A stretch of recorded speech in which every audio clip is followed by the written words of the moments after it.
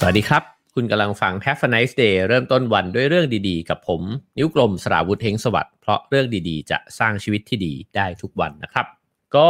เดี๋ยวเราจะมาลองคุยกันดูนะครับว่าวันนี้ลองเปลี่ยนมุมไปคุยอีกเรื่องหนึ่งบ้างนะครับแล้วก็หยิบหนังสือเล่มนี้ขึ้นมาเพราะว่าจริงๆแล้วคิดว่ามุมในการเขียนของเขาน่าสนใจดีนะครับก็คือหนังสือที่ชื่อภาษาไทยยาวมากเลยนะฮะชื่อว่าสร้างคอนเนคชันแกร่งด้วยจุดแข็งของมนุษย์ introvert นะครับผู้เขียนเนี่ยชื่อว่า mentalist Daigo นะครับเป็นชาวญี่ปุ่นนะฮะซึ่งก็เขียนหนังสือหลายเล่มมากนะครับอันนี้เนี่ยหนังสือเล่มนี้เขาเขียนโปรยไว้บนปกว่า confirm ด้วยยอดขายรวมกว่า4ล้านเล่มน่าอิจฉามากนะฮะเขียนหนังสือแล้วมีคนซื้อ400ล้าน4ล้านเล่มนี่ไม่ธรรมดาเลยนะฮะแล้วก็ผู้แปลคือคุณหนึ่งฤทัยปราดเปรียวนะครับสำนักพิมพ์อมรินทร์ How to นะครับจริงๆแล้วเนี่ยในแง่มุมของการพูดถึง connection นะครับก็มีหลายคนพูดถึงแต่ว่าผมคิดว่าผู้เขียนก็ฉลาดดีนะฮะในการที่ดึงเอามุมของคน introvert เนี่ยมาเล่าสู่กันฟังนะครับแล้วก็ผมว่าในช่วงต้นที่เขาพูดถึง introvert เนี่ยก็เป็นเรื่องที่น่าสนใจดีนะฮะแล้วก็เขาเริ่มต้นในเรื่องของความสำคัญนะฮะในการที่จะมีคือจะเรียกว่าเพื่อนก็ได้นะครับแต่ว่าอย่างที่เราคุยกันไปว่าเพื่อนมันก็มีในหลายวงนะฮะหลายระดับแต่ว่าการที่มีคนรู้จักที่มากขึ้นเนี่ยเขาบอกว่าคนเราเนี่ยมักจะมีความสุขในชีวิตมากขึ้นนะครับแล้วก็มีความพอใจเนี่ยในการทำงานสูงขึ้นด้วยนะฮะเดี๋ยวจะมีตัวเลขมาบอกนะครับแล้วก็ตัวเลขที่มีคนทำวิจัยมาเนี่ยเป็นตัวเลขที่น่าสนใจเลยทีเดียวทั้งเรื่องของสายสัมพันธ์ในที่ทำงานนะครับแล้วก็สายสัมพันธ์ในนอกองค์กรด้วยนะฮะคือถ้าเกิดว่าคนเรามีแบบเนี้ยมีสายสัมพันธ์ที่ดีนะฮะก็จะมีความรู้สึกที่ดีขึ้นต่อการทำงานด้วยนะครับทีนี้ในส่วนแรกอยากจะชวนกันมาคุยเรื่องของ introvert ก่อนนะฮะคือผมคิดว่าอย่างที่เมื่อกี้เกริ่นไปว่า introvert extrovert ambivert เนี่ยจะว่าไปมันก็ยากที่จะขีดเส้นแบ่งนะครับแล้วก็หลายๆคนอาจจะเป็น introvert ในบางสถานการณ์แล้วก็เป็น extrovert ในบางสถานการณ์ก็เหมือนกับไอ้เจ้าบุคลิกลักษณะนิสัยนะฮะที่เราทำกันแล้วก็ลองมองตัวเองว่าจะเป็นแดงเหลืองเขียวน้ำเงินนะฮะสิ่งเหล่านี้เนี่ยจริงๆแล้วมนุษย์มันเป็นส่วนผสมอยู่แล้วนะครับแต่ว่าเวลาที่เราพยายามทำความเข้าใจตัวเองเราก็จะพอจะเห็นว่าเรามีสัดส่วนของสิ่งใดสิ่งหนึ่งมากกว่าหรือน้อยกว่านะฮะแล้วก็ผมว่ามันก็มีคนจำนวนหนึ่งเลยแหละที่อาจจะมีบุคลิกที่ชอบเก็บตัวนะฮะมากกว่าที่จะเปิดตัวเองออกแล้วก็พูดคุยกับคนอื่นอย่างลันลารื่นเริงตั้งแต่ครั้งแรกที่เจอนะฮะแล้วก็มีคนอีกขั้วหนึ่งเลยก็คือว่าอย่างที่เคยบอกว่าเจอเพื่อนบางคนเนี่ยเพิ่งเจอครั้งแรกเหมือนเรียนอนุบาลกับมันมานะฮะ ก็มีคนแบบนั้นอยู่เช่นกันนะครับทีนี้เนี่ยความน่าสนใจก็คือว่าถ้าเกิดว่าเรามองภาพกันเราอาจจะรู้สึกว่าคนที่เป็น introvert เก็บตัวเนี่ยนะฮะอาจจะเป็นคนที่สร้างความสัมพันธ์ได้ไม่ค่อยเก่ง เพราะว่าเขาไม่ค่อยคุยกับใครนะฮะแล้วก็ไม่ค่อยที่จะกล้าที่จะสมมุติก็คือจะหลีกเลี่ยงนะฮะไปในที่ที่มันจะต้องไปเจอผู้คนเยอะๆงานปาร์ตี้อย่างเงี้ยมนุษย์ introvert อาจจะไม่ค่อยชอบนะครับเยอะกว่านะครับแต่ว่าหนังสือเล่มนี้ก็เขียนมุมที่น่าสนใจว่าในด้านจิตวิทยาเนี่ยคนที่เป็น introvert เนี่ยจะเป็นคนที่ประเมินความรู้สึกของคนรอบตัวเนี่ยได้มากกว่ามนุษย์ extrovert นะฮะอันนี้เป็นจุดแข็งที่น่าสนใจมากเพราะเขาบอกว่าคน introvert เนี่ยชอบซ่อนตัวใช่ไหมฮะแล้วก็สังเกตคนแล้วก็ด้วยความที่เขาไม่พูดเนี่ยมันทำให้เขาฟังแล้วก็สังเกตสีหน้าอาการของคนฉะนั้นเนี่ย introvert อาจจะอ่านคนเก่งกว่าพวก extrovert ที่เวลาเจอใครเนี่ยก็พยายาม entertain คนใช่ไหมฮะแล้วก็ชวนเขาคุยนู่นนี่ต่างๆนานาจนลืมจับสังเกตอันนี้มันเลยเป็นจุดพลิกอันนึงนะฮะที่ไอ้เจ้า extrovert เนี่ยอาจจะมีจุดแข็งที่ลั้นลานะฮะแล้วก็เวลาเจอใครเขาก็อาจจะรู้สึกว่ามนุษยสัมพันธ์ดีนะฮะถ้าชอบเลยถ้าไม่ชอบก็ไม่ชอบเหมือนกันนะฮะบางคนก็ไม่ชอบมนุษย์ extrovert เหมือนกันส่วนเจ้าคนที่เป็น introvert เนี่ยจริงๆเจอครั้งแรกอาจจะจำคนนี้ไม่ได้ก็ได้นะครับแต่ว่าพอได้รู้จักกันไปนานๆเนี่ยกลับรู้สึกว่าคนนี้อาจจะคุยด้วยแล้วสบายใจกว่าเพราะเขาก็ไม่ได้พยายามที่จะพูดอะไรใส่เราตลอดเวลานะฮะแล้วก็มากไปกว่านั้นเนี่ยอาจจะมีสิ่งที่ เมื่อวานพี่เตาพูดคำนี้นะฮะก็คือ empathy เนี่ยอาจจะเยอะกว่าด้วยนะครับเพราะว่าเป็นคนที่จับความรู้สึกคนได้เก่งกว่านะฮะอันนี้ก็เลยเป็นจุดที่น่าสนใจทีนี้เขาลองชวนคุยนะฮะว่าเวลาที่เราพูดกันถึงเรื่องของ connection ความสัมพันธ์ทั้งหลายเนี่ยนะฮะมันก็อาจจะมีจุดที่คนเข้าใจผิดนะฮะอยู่5ข้อด้วยกันนะครับเขาก็บอกว่าอันที่1เนี่ยความเข้าใจผิดว่าถ้าไม่มีแรงดึงดูดติดตัวมาตั้งแต่แรกเนี่ยผู้คนก็จะไม่เข้าหาหมายถึงว่าถ้าคุณไม่ได้เป็นคนที่แบบโผล่มาในงานปาร์ตี้แล้วแบบหูส่องสว่างมาเลยนะฮะแล้วทุกคนจะต้องไปรุมล้อมคนเนี่ยก็จะไม่มีคนอยากจะรู้จักคุณเท่าไหร่หรอกนะครับแต่ว่าก็เขาก็ยกตัวอย่างอดัมแกรนท์นะฮะซึ่งก็เป็น professor นะครับในโรงเรียนธุรกิจวอลตันนะครับแล้วก็เขาก็บอกว่าเป็น introvert เนี่ยตั้งแต่วัยรุ่นนะฮะแล้วก็เก็บตัวทีเนี้ยก็มีคนเก็บตัวแบบนี้หลายคนนะครับพอเก็บตัวปุ๊บเนี่ยสิ่งที่เขาจะทำก็คือเขาอาจจะไม่ได้อยู่กับหมู่เพื่อนมากเท่าไหร่แต่ว่าเข้าห้องสมุดอ่านหนังสือนะครับแล้วก็พอค้นคว้าต่างๆนานาเนี่ยก็ทำให้เจริญก้าวหน้ามากนะ ในด้านการเรียนนะครับแล้วก็กลายเป็นศาสตราจารย์เนี่ยที่อายุน้อยที่สุดเลยในประวัติศาสตร์นะฮะของวอลตันนะฮะโรงเรียนธุรกิจวอลตันเนี่ยที่มหาวิทยาลัยเพนซิลเวเนียเนี่ยนะครับตอนที่เขาเป็น professor เนี่ยอายุ35 ปีเท่านั้นเองนะครับแล้วก็ไปเป็นที่ปรึกษาเนี่ยให้กับองค์กรธุรกิจเยอะแยะเลย Google Walt Disney นะฮะแล้วก็กระทั่งองค์การสหประชาชาติด้วยนะครับเขาก็บอกว่าจริงๆแล้วเนี่ยด้วยความที่เขาเป็น introvert เนี่ยนะฮะเขาก็ไปสังเกตว่าผู้นำที่ส่งผลอิทธิพลที่ดีเนี่ยต่อการทำงานของทีมมากกว่าเนี่ยนะฮะมักจะมีผลสำรวจเนี่ยออกมาว่าเป็นผู้นำที่มีบุคลิกเก็บตัวนะครับแล้วก็จะให้ผลดีกว่าผู้นำที่เป็น extrovert นะฮะอันนี้ก็อาจจะไม่ใช่ 100% นะฮะแต่ว่าอันนี้ก็เป็นการเก็บสำรวจส่วนใหญ่มานะครับเพราะเขาบอกว่าคนที่เป็นผู้นำแล้วพูดน้อยก็คือเก็บตัวมากกว่าเนี่ยจะฟังไอเดียคนอื่นเนี่ยมากแล้วก็เอามาคิดต่อเอามาปฏิบัติทำนะฮะในขณะที่พวก extrovert เนี่ยอาจจะชอบพูดกับลูกน้องในทีมนะฮะแล้วก็สุดท้ายแล้วเนี่ยฟังคนอื่นน้อยแล้วก็บงการคนอื่นพยายามที่จะทำให้ทั้งทีมเนี่ยเป็นไปในทางที่ตัวเองบอกแล้วก็คิดไว้นะครับแล้วก็มีอีกสถิติหนึ่งนะฮะเขาก็บอกว่าถ้าเราแบ่งคนเป็น3แบบเนี่ย introvert extrovert แล้วก็ ambivert เนี่ยนะฮะก็มีการไปเก็บสำรวจนะฮะจากคนที่ทำงานด้านพนักงานขายเนี่ยนะฮะเขาบอกว่าคนที่เป็น ambivert เนี่ยสามารถสร้างยอดขายได้มากกว่าคนที่เป็น introvert เนี่ย 24% แล้วก็สร้างยอดขายได้มากกว่าพวก extrovert เนี่ยถึง 32% ด้วยกันถ้าเรียงลำดับก็คือ ambivert เยอะสุดแล้วก็ introvert แล้วก็ extrovert เนี่ยกับเป็นเซลล์เนี่ยที่ขายได้น้อยที่สุดนะฮะซึ่งอันนี้พลิกมุมเหมือนกันนะครับเพราะเขาบอกว่าในความรู้สึกเราอาจจะรู้สึกว่าเซลล์ที่เก่งคือคนที่พูดเก่งแล้วก็มีมนุษยสัมพันธ์ดีนะครับแต่ว่าเอาจริงๆพอไปขายแล้วเนี่ยพอในฐานะของการเป็นคนขายของเนี่ยถ้าพูดเยอะเกินไปนะครับลูกค้าเนี่ยจะปิดประตูแล้วก็รู้สึกว่าคุณพยายามโน้มน้าวฉันเกินไปในขณะที่พวก introvert เนี่ยจะฟังลูกค้าก่อนแล้วก็พอรู้ความต้องการลูกค้าเนี่ยอาจจะเสนอสิ่งที่ลูกค้าต้องการได้ดีกว่าแต่แน่นอนถ้า introvert จัดเนี่ยลูกค้าก็อาจจะรู้สึกว่าเฮ้ยทำไมคุณเย็นชาแบบนี้คุณไม่ยิ้มแย้มไม่แบบว่ามีมนุษยสัมพันธ์อะไรเลยนะฮะก็เลยต้องเจือความมีเจอความเฟรนลี่เนี่ยเข้าไปนะฮะมากขึ้นเพราะฉะนั้นคนที่เป็นอยู่ตรงจุดสมดุลเนี่ยก็เลยทำงานด้านนี้ได้ดีนะฮะผมคิดว่าแง่มุมที่น่าสนใจของอันนี้ก็คือว่าคนที่พูดเก่งล้านลานะครับอาจจะไม่ใช่คนที่ปิดการขายได้ดีที่สุดก็เป็นไปได้แล้วก็อีกแง่หนึ่งก็คือว่าในฐานะของคนที่พยายามจะโน้มน้าวใครสักคนหนึ่งเนี่ยคนที่พูดเยอะเกินไปหรือมีมนุษยสัมพันธ์ดีเกินไปอาจจะกลายเป็นแง่ลบก็ได้นะฮะถ้าเกิดดีกรีนั้นมันล้นแล้วนะครับผมว่าเราก็เคยเจอประสบการณ์แบบนี้มาเวลาที่เราเจอคนที่พยายามจะขายของเราแล้วก็เข้ามาด้วยท่าทีที่มันดูแบบเป็นมิตรมากๆเนี่ยเรากลับกังวลมากกว่านะครับความเข้าใจผิดที่2ก็คือว่ายิ่งเชื่อมโยงกับคนจำนวนมากเนี่ยยิ่งดีนะฮะก็คือว่าพูดง่ายๆว่ามันก็จะมีคนจำนวนหนึ่งใช่ไหมครับที่เขาเชื่อเรื่องคอนเน็กชันแล้วก็เชื่อว่าถ้าเกิดว่าเขาสร้างคอนเน็กชันได้เยอะๆเนี่ยก็น่าจะเป็นผลดีกับชีวิตและการทำงานของเขานะครับแต่ว่าจริงๆแล้วเนี่ยหนังสือเล่มนี้เขาบอกว่ามันอยู่ที่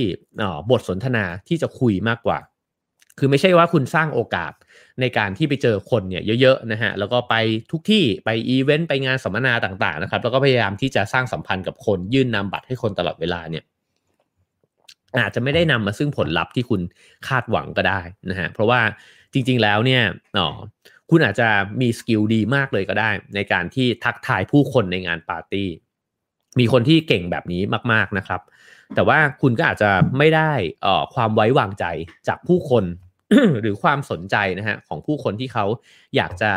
ร่วมงานกับคุณก็เป็นไปได้นะฮะในขณะที่มีคนอีกแบบหนึ่งก็คือว่าไม่ได้ไปงานปาร์ตี้งานสังสรรค์ต่างๆนานาเนี่ยเพื่อเจอผู้คนเนี่ยมากขนาดนั้นแต่เวลาที่ไปเนี่ยแล้วก็ให้ความสนใจกับคนจริงๆนะฮะว่าคนที่เขาอยากจะเป็นมิตรด้วยอยากจะรู้จักจริงๆนะครับแล้วก็ใช้เวลาตรงนั้นแต่สิ่งที่สำคัญที่สุดก็คือว่าคนที่ประสบความสำเร็จเนี่ยในการสร้างความสัมพันธ์เนี่ยมักจะเป็นมนุษย์ที่ชอบตั้งคำถามคือไม่ใช่ว่าบอกว่าผมเป็นใครยังไงมาจากไหนทำอะไรอยู่แต่ว่าถามแล้วก็อยากรู้จริงๆว่าเฮ้ยพี่คนนี้อยากเจอมานานแล้วว่ะอยากรู้ว่าตรงนี้เขาคิดยังไงตอนที่เขาทำไอ้ธุรกิจอันนี้เขาทำยังไงวะนะครับหรือว่าเรื่องที่เขาสนใจอยู่ตอนนี้มันเป็นเรื่องอะไรจำได้เลยว่าเคยอ่านมาเขาเชี่ยวชาญมากอะไรเงี้ยนะฮะคนที่ตั้งคำถามแบบนี้เยอะๆเนี่ยเขาบอกว่ามันสร้าง2 สิ่งขึ้นมาเลยอันที่1ก็คือทำให้เรารู้จักคนที่อยู่ตรงหน้าเนี่ยมากขึ้นนะครับแล้วก็เรารู้ด้วยว่าเขาเนี่ยมีความต้องการอะไรแล้วถ้าเกิดว่าคุณเกิดเป็นคนที่แบบอยากจะทำงานกับคนอื่นๆเนี่ยนะฮะการที่ถามคำถามเขาก่อนเนี่ยก็จะมีโอกาสในการจะเสนอความสามารถของเราเนี่ยแล้วก็บอกว่าเฮ้ยถ้าตรงนี้ผมพอจะช่วยได้เนี่ยก็เรียกผมได้นะครับอันนี้ก็ถ้าเกิดว่าเป็นคนที่อยากสร้างคอนเนคชันแล้วก็เพื่อที่จะสร้างงานนะฮะก็การถามก็อาจจะดีกว่าแต่ถ้าในเรื่องมิตรภาพนี่แน่นอนอยู่แล้วนะครับว่าแทนที่เราจะเจอแล้วก็ไปใส่เนี่ยคนก็อาจจะแบบมึงเป็นใครวะไม่ได้อยากรู้จักมึงขนาดนั้นนะฮะแต่ว่าเราคุยกับเขาเรื่องของเขาเนี่ยเขาก็จะรู้สึกดีกับเราแล้วก็รู้สึกดีกับตัวเองด้วยนะฮะแล้วก็นี่จึงเป็นเหตุผลนะครับที่ถ้าเกิดว่าเจอใครแล้วเขาพูดถึงตัวเองเยอะๆเนี่ยมันก็กลับกลายเป็นว่ามันก็จะไม่ได้นำมาซึ่งความสัมพันธ์ที่ดีนะฮะเพราะฉะนั้นตรงนี้ขีดเส้นใต้ก็คือว่าจำนวนไม่ได้สำคัญกระทั่งจำนวนการออกไปเจอผู้คนจำนวนผู้คนที่รู้จักนะครับหรือว่าคุณอาจจะแลกไลน์อะไรใครมาตั้งเยอะแยะเนี่ยมันอาจจะไม่ได้สำคัญก็ได้แต่มันสำคัญที่คุณภาพต่างหากว่าเขากับคุณน่ะรู้สึกดีต่อกันจริงๆหรือเปล่านะครับก็อันนี้ก็เป็นเรื่องที่น่าคิดนะฮะแล้วก็เขาบอกว่าคนที่เพิ่งเริ่มทำงานนะฮะนี่มาลองดูในมุมของคนที่เพิ่งเริ่มต้นทำงานแล้วก็อาจจะเข้าไปในที่ทำงานนะครับแล้วก็เขาบอกว่าคนที่สร้างสารสัมพันธ์กับหัวหน้าในสายงานได้ดีเนี่ยนะฮะอาจจะไม่ได้ทำงานได้ดีมากเท่ากับคนที่เสาะหาคนที่เป็น opinion leader นะครับก็คือว่าคนที่เหมือนกับเก่งเชี่ยวชาญเนี่ยในสายงานนั้นเพราะเขาบอกว่าอันนี้นี่ญี่ปุ่นมากๆเพราะคนเขียนเป็นญี่ปุ่นนะฮะประเด็นสำคัญที่น่าคิด2 อันก็คือว่าถ้าคุณเนี่ยแนบแน่นใกล้ชิดกับหัวหน้าของคุณเนี่ยมากเกินไปนะฮะทำไมถึงจะไม่เจริญในหน้าที่การงานนั้นทั้งที่มันควรจะเจริญใช่ไหมฮะเขาบอกว่าพอสนิทมากเนี่ยคุณจะเกรงใจหัวหน้า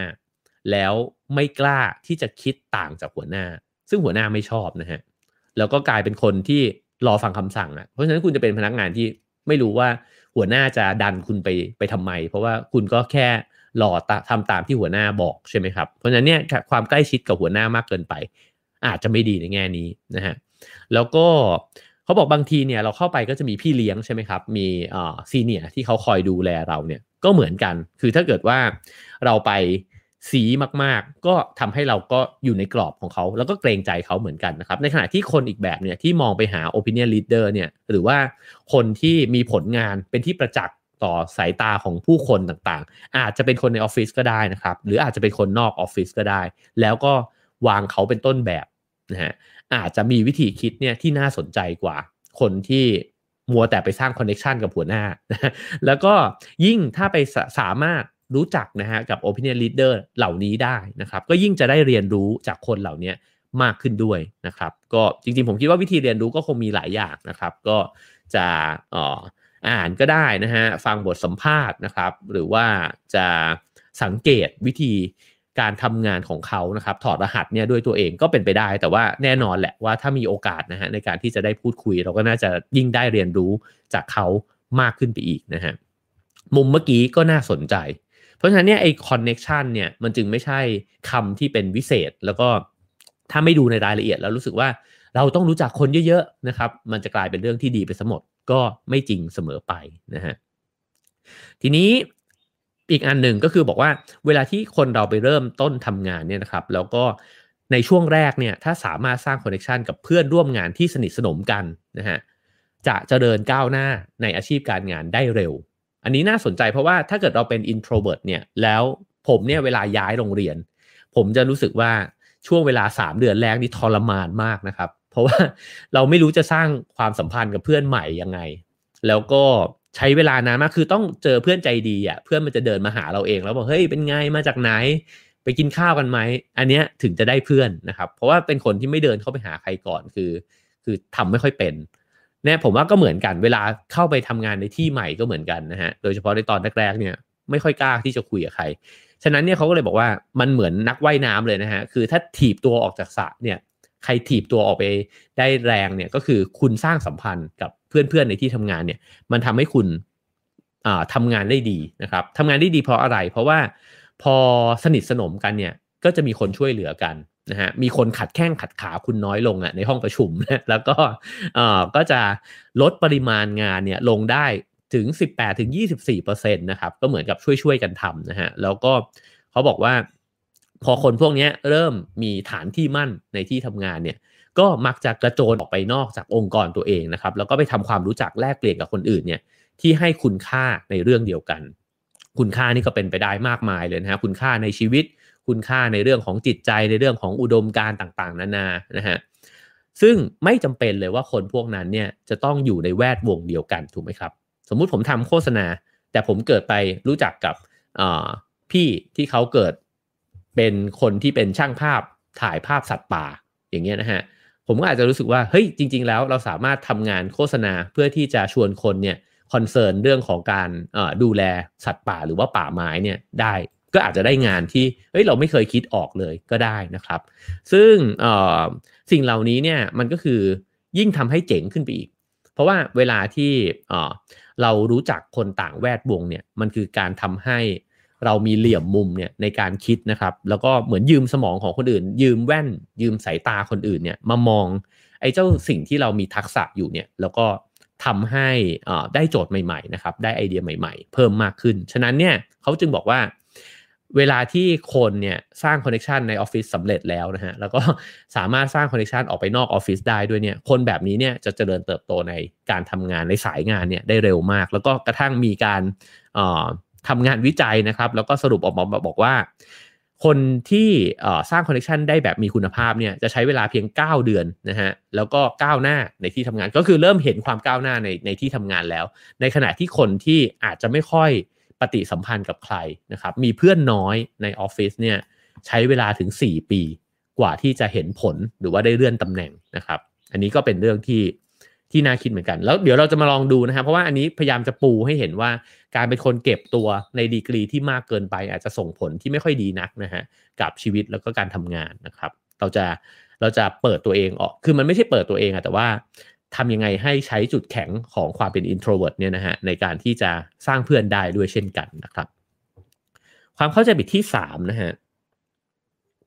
ก็คือเขาบอกว่าต้องใช้ทั้งเวลาและพลังงานเนี่ยในการสร้างความสัมพันธ์นะครับอันนี้เราเคยคุยกันไปเรื่องของ giver แล้วก็ taker นะฮะของอดัมแกรนท์เนี่ยแหละนะครับแล้วก็หนังสือเล่มนี้ก็อ้างอดัมแกรนท์เหมือนกันอ้างเรื่องกฎ5 นาทีแล้วเขาก็อธิบายเรื่อง giver กับ taker นะฮะผมจะไม่ลงรายละเอียดเยอะเพราะว่าเราเคยคุยกันไปยาวๆแล้วสามารถย้อนกลับไปดูในคลิปเรื่องของ giver กับ taker ได้นะฮะก็คือเขาบอกว่าจริงๆแล้วเนี่ยคุณสามารถตัดสินใจได้ภายใน5 นาทีด้วยซ้ำว่าคุณอยากรู้จักคนคนนี้จริงๆหรือเปล่านะครับแล้วถ้าคุณอยากรู้จักจริงๆเนี่ยเขาเป็นคนที่อาจจะไม่ใช่ giver ก็ได้แต่ giver แน่นอนเราอยากรู้จักอยู่แล้วนะฮะแต่เอาเป็นว่าถ้าเจอคนที่ไม่ใช่ taker เอาแต่ได้อะแล้วก็ถ้ามีสัมพันธ์ด้วยเนี่ยเขาก็มีแต่อยากจะได้อะไรจากคุณไปเนี่ยนะฮะก็ถ้าไม่เห็นเขาเป็น taker เนี่ยเรารู้สึกว่าคุณอยากรู้จักคนคนนี้จริงๆเนี่ยจริงๆการตัดสินใจมันใช้เวลาเพียงแค่นั้นเองครับแล้วก็ เลือกคนที่เราอยากจะรู้จักแล้วทุ่มเทพละกำลังลงไปนะฮะในการที่จะรู้จักเขานะครับอันนี้ผมว่ามันแล้วแต่สไตล์คนเลยคนบางคนไม่ได้จำเป็นจะต้องใช้strategy ขนาดนี้ไม่จำเป็นต้องวางกลยุทธ์ในการที่ทำความรู้จักก็คนบางคนมันก็เป็นคนที่ เพียงแค่เราได้คุยด้วยนะครับเราก็รู้สึกว่าดีว่ะแลกไลน์กันดีกว่าจะได้ไว้นัดเจอกันอีกนะฮะก็เพราะฉะนั้นอันนี้แล้วแต่นะครับแต่ว่าประเด็นสำคัญก็คือว่ามันไม่ใช่จำนวนแหละถ้าเกิดว่าเรารู้จักแค่บางคนก็พอนะครับที่เราคิดว่าเขาเป็นคนที่น่าจะมีไว้ในชีวิตน่าจะสำคัญกว่านะครับมาถึงความเข้าใจผิดที่4ซึ่งก็เป็นเรื่องประเด็นหลักของเล่มนี้นะฮะก็คือว่าคนที่มีบุคลิกเก็บตัวพูดไม่เก่งเนี่ยไม่ถนัดในการคบหาผู้อื่นนะฮะซึ่งเขาบอกว่าไม่จริงนะครับเพราะว่าอย่างที่เกริ่นไปตอนแรกว่าคนที่เป็น introvert เนี่ยอ่อนไหวต่อความรู้สึกคนอื่นมากกว่าฉะนั้นเนี่ยมีโอกาสที่เพื่อนจะรักมากกว่าด้วยซ้ำเราอาจจะรักเพื่อนบางคนที่ไม่ได้พูดมากนะฮะแต่ว่ามันโคตรเข้าใจเราเลยอันนี้ก็มีแน่ๆนะครับแล้วก็เคยมีการทำวิจัยสำรวจนะฮะก็คือให้ทำการทดลองให้นักศึกษา86คนเนี่ยที่เป็น introvert เขาบอกว่าเป็นคนที่สนทนากับผู้คนไม่ค่อยเก่งเนี่ยมาดูรูปใบหน้าคน24รูปนะฮะแล้วก็ให้ทายอารมณ์ว่าคนเหล่านี้อยู่ในอารมณ์ไหนปรากฏว่า86คนนี้เนี่ยมีเกณฑ์ทดสอบเนี่ยที่สูงมากคือสามารถทายอารมณ์คนได้แม่นยำนะฮะแล้วก็เขาบอกว่าถ้าเกิดว่าเราขีดความสามารถในการเข้าสังคมเนี่ยด้วยการที่ดูว่าใครพูดเก่ง86คนนี้อาจจะสอบตกแต่ถ้าดูใช้เกณฑ์ความสามารถในการที่ประเมินอารมณ์ความรู้สึกคน86คนนี้อาจจะได้เกรด A นะฮะฉะนั้นเนี่ยคนที่เป็น introvert เนี่ยลองไปสังเกตจุดแข็งของตัวเองอันนี้ดูก็ได้นะครับคุณอาจจะเป็นคนที่อ่านคนเก่งมากเลยก็ได้นะครับแล้วก็ทำให้เพื่อนเนี่ยชอบที่จะคุยกับคุณเพราะรู้สึกว่าคุณเข้าใจเขามากๆนะครับแล้วก็ข้อสุดท้ายครับของความเข้าใจผิดนะฮะก็คือว่าคนที่มีสายสัมพันธ์กว้างขวางเนี่ยจะเป็นคนที่มีความสุขนะฮะเรามักจะเข้าใจแบบนี้ว่าโอ้ยคนเพื่อนเยอะต้องเป็นคนที่มีความสุขนะฮะอันนี้พูดไปเมื่อ 2-3 ตอนก่อนว่าจริงๆแล้วคนที่พยายามจะโอบอุ้มคนไว้เยอะๆเนี่ยเยอะจนเกินไปพยายามที่จะดูแลความสัมพันธ์ทุกคนอยากให้คนรักอยากมีเพื่อนเยอะๆเนี่ยกลับเป็นทุกข์นะครับแล้วก็เป็น imposter syndrome ด้วยเพราะว่ารู้สึกว่าตัวเองเนี่ยไม่ได้น่ารักขนาดที่ทุกคนรักขนาดนั้นนะครับเพราะฉะนั้นก็เป็นเรื่องที่ไม่ได้จะมีความสุขเสมอไปนะครับเพราะฉะนั้นไอ้ความสัมพันธ์แบบที่พยายามทำให้คนรักเนี่ยอาจจะไม่ได้นำมาซึ่งข้อดีก็ได้นะครับแต่ว่าความสัมพันธ์ที่แท้จริงต่างหากนะฮะที่มันนำมาซึ่งความสุขแล้วก็ความรู้สึกดีๆในชีวิตนะครับผมจะพูดถึงเรื่องของการทำงานก่อนนะครับก็บทที่4เนี่ยเขาพูดว่าวิธีสร้างเพื่อน3คนที่ทำให้มีความสุขทำไมต้อง3คนนะฮะก็เพราะว่ามันมีบริษัทแกลลับเนี่ยนะฮะที่เขาลองสุ่มกลุ่มตัวอย่างเยอะมากเลยนะครับถึง5 ล้านคนนะฮะแล้วก็ลองดูว่ามันมีผลสำรวจออกมาอะไรที่น่าสนใจบ้างมีตัวเลขหนึ่งนะฮะที่น่าสนใจเขาบอกว่าการที่คนคนหนึ่งเนี่ยมีเพื่อนในที่ทำงาน3คนจะมีระดับความสุขในชีวิตเนี่ยเพิ่มขึ้น 96% ผมว่านี้ตัวเลขเนี่ยว่ากันอีกทีนะฮะแต่ว่าง่ายๆว่าถ้าเกิดว่าเราไปทำงานแล้วไม่มีเพื่อนสนิทในออฟฟิศเลยเนี่ยผมว่าอย่างน้อยเนี่ยเราก็คงไม่ค่อยมีความสุขเท่าไหร่ในที่ทำงานนั้นผมเนี่ยเป็นเลยตอนที่เข้าไปที่ทำงานแล้วก็เจอหัวหน้าที่ซี้กันนะครับหลังจากนั้นเนี่ยโอ้โหความสุขในที่ทำงานมันเปลี่ยนไปเลยนะครับแล้วเรารู้สึกว่าเหมือนเราไปเล่นกับหัวหน้านะฮะแล้วยิ่งเจอทีมที่มันตบหัวเล่นตลกแล้วก็คุยลามกกันได้อะไรอย่างเงี้ยนะคือจะยิ่งรู้สึกว่าเฮ้ยมันเจอเหมือนเจอเพื่อนมหาลัยในที่ทำงานนะครับแล้วก็จะรู้สึกว่ามีความสุขมากเวลาที่ได้ไปทำงานแม้ว่าจะขายงานลูกค้าไม่ผ่านนะครับหรือว่าจะมีปัญหาอุปสรรคอะไรบ้างเนี่ยแต่ว่าอย่างน้อยเนี่ยมันรู้สึกว่ามันมีเพื่อนๆอยู่มีพี่ที่เขารักเราอยู่นะครับก็ฉะนั้นเนี่ยมันจึงสำคัญถ้าเกิดว่าเราอยู่ในที่ทำงานแล้วเราเก็บตัวเกินไปแล้วเราอาจจะมีเพื่อนที่ไม่ค่อยสนิทคือจริงๆการเก็บตัวมันอาจจะถ้าบอกว่ามีปัญหาจะมีปัญหาอย่างหนึ่งตรงที่ว่าเวลาคนเราเก็บตัวครับเราจะไม่สนิทกับใครเพราะเราเหมือนกับจะไม่กล้าที่จะเปิดเผยอะไรของเราเลยแล้วเขาก็ไม่รู้จะสนิทกับเรายังไงนะฮะฉะนั้นมันเลยอาจจะทำให้บรรยากาศการทำงานเนี่ยมัน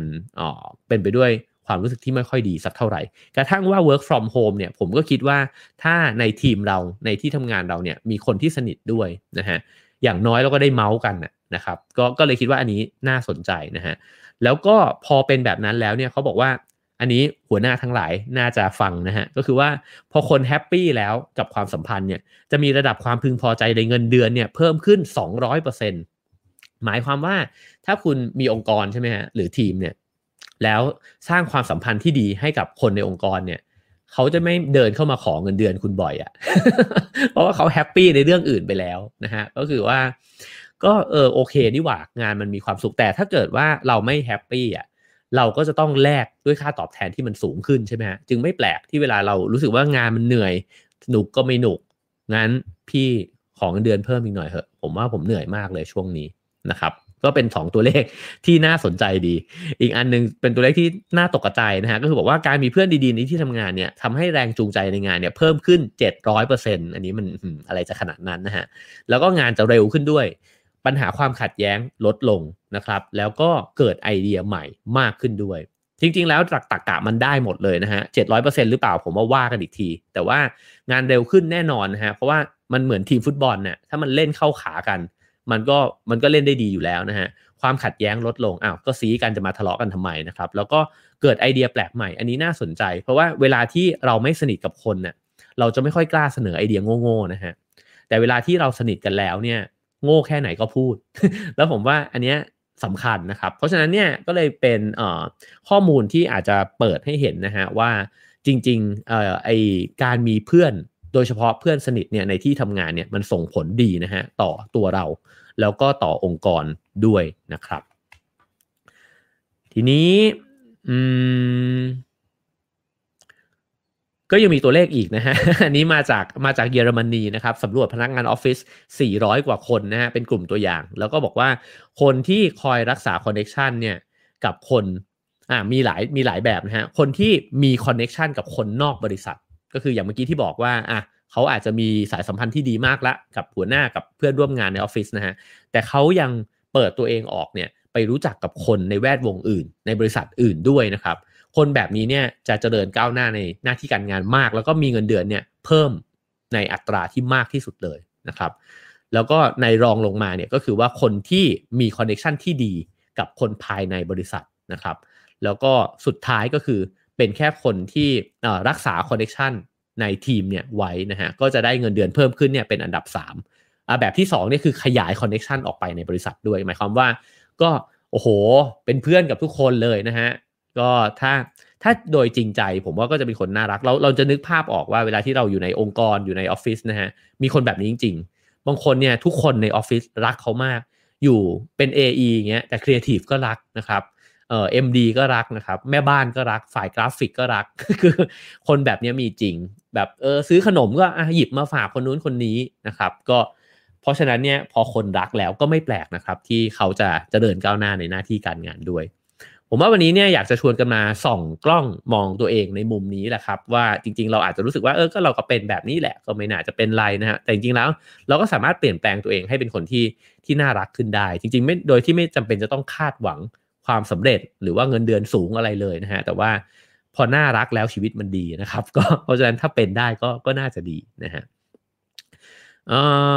คราวนี้เขาพูดถึงวอร์เรน บัฟเฟตต์นะครับเขาก็บอกว่ามีคนเคยถามนะฮะหลังจากที่เขาเนี่ยบรรยายจบแล้วก็วอร์เรน บัฟเฟตต์เนี่ยก็เป็นคนที่ให้เงินสนับสนุนงานวิจัยเกี่ยวกับเรื่องพวกนี้ด้วยนะครับแล้วก็มีวัยรุ่นคนหนึ่งเนี่ยยกมือถามเขาบอกว่าเราควรจะทำงานในบริษัทแบบไหนถึงจะดีนะครับบัฟเฟตต์เนี่ยตอบบอกว่าให้จงทำงานกับคนที่น่าเคารพนะครับแล้วก็เขาก็บอกว่าตัวเขาเองเนี่ยก็ทำงานกับคนที่เขาเคารพเนี่ยมาด้วยตลอดนะฮะแล้วก็ไอ้คำตอบนี้มันสำคัญยังไงก็คือว่าถ้าเกิดว่าเราอยู่กับคนที่เรารู้สึกว่าเราอยากเป็นเพื่อนด้วยอยากเป็นน้องของเขาอยากจะเป็นคนรู้จักของเขาเนี่ยเราก็จะสบายใจนะครับแล้วก็ทั้งสองคนต่างส่งเสริมกันและกันให้เติบโตแล้วก็อยู่ด้วยกันเนี่ยพยายามที่จะทำให้ทั้งสองคนเนี่ยมีความสุขด้วยกันทั้งคู่นะครับคราวนี้มาถึงวิธีการแล้วล่ะครับนะฮะเราน่าจะได้เหตุผลกันไปพอสมควรนะครับหนังสือเล่มนี้เนี่ยพูดถึงวิธีการในการสร้างเพื่อนนะฮะไว้5อย่างด้วยกันอ่านให้ฟังทั้ง5ข้อก่อนเลยก็ได้นะครับอันที่1ก็คือว่าการเปิดเผยตัวเองอันที่2เนี่ยเป็นเทคนิคที่เขาเรียกว่า if then profile นะครับอันนี้เดี๋ยวอธิบายกันอีกทีนะฮะอันที่3คือความคล้ายคลึงกันแล้วก็เป็นส่วนหนึ่งของกลุ่มก้อนนั้นนะฮะอันที่4ง่ายมากแล้วก็ทำได้วันนี้เลยนะครับก็คือว่าทำงานด้วยกันแล้วหัวเราะร่วมกันอันนี้จริงสุดๆเดี๋ยวอธิบายในรายละเอียดนะครับแล้วก็อันสุดท้ายก็คือว่า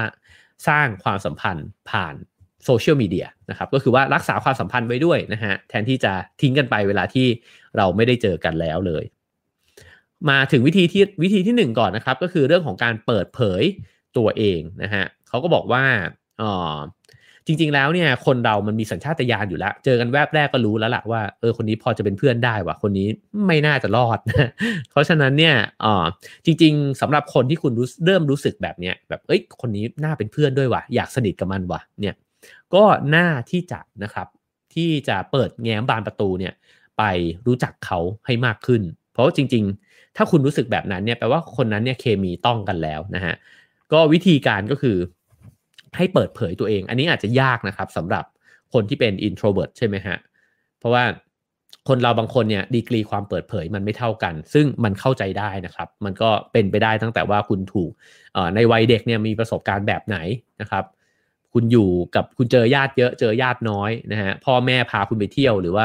คุณอยู่กับบ้านเล่นเกมซะส่วนใหญ่มันก็อาจจะหล่อหลอมบุคลิกหลายๆอย่างที่แตกต่างกันนะครับเข้าใจได้แต่ถ้าเกิดเจอคนที่อยากรู้จักเนี่ยถ้าอยากจะสนิทกับเขาจริงๆจำเป็นฮะที่จะต้องบอกเรื่องราวของตัวเองเนี่ยออกไปบ้างนะครับแล้วก็เขาบอกว่าเวลาเราเจอคนที่เขาอาจจะไม่ค่อยคุยกับเราเนี่ยถ้าเราคุยกับเขาแล้วก็เปิดก่อนเนี่ยอาจจะทำให้เขา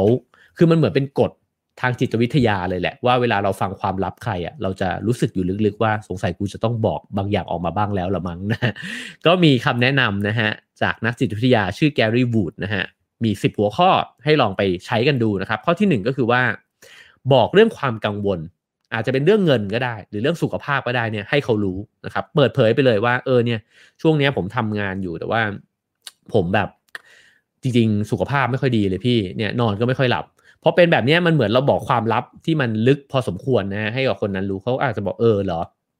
พี่ก็เคยเป็นนะจริงๆตอนพี่ทำงานหนักมากๆเนี่ยตอนนั้นพี่ก็นอนไม่หลับเหมือนกันมันก็จะเริ่มละว่าโอเคไอ้นี่มันเปิดกับฉันว่ะนะฮะฉันก็จะเปิดกับมันบ้างนะฮะ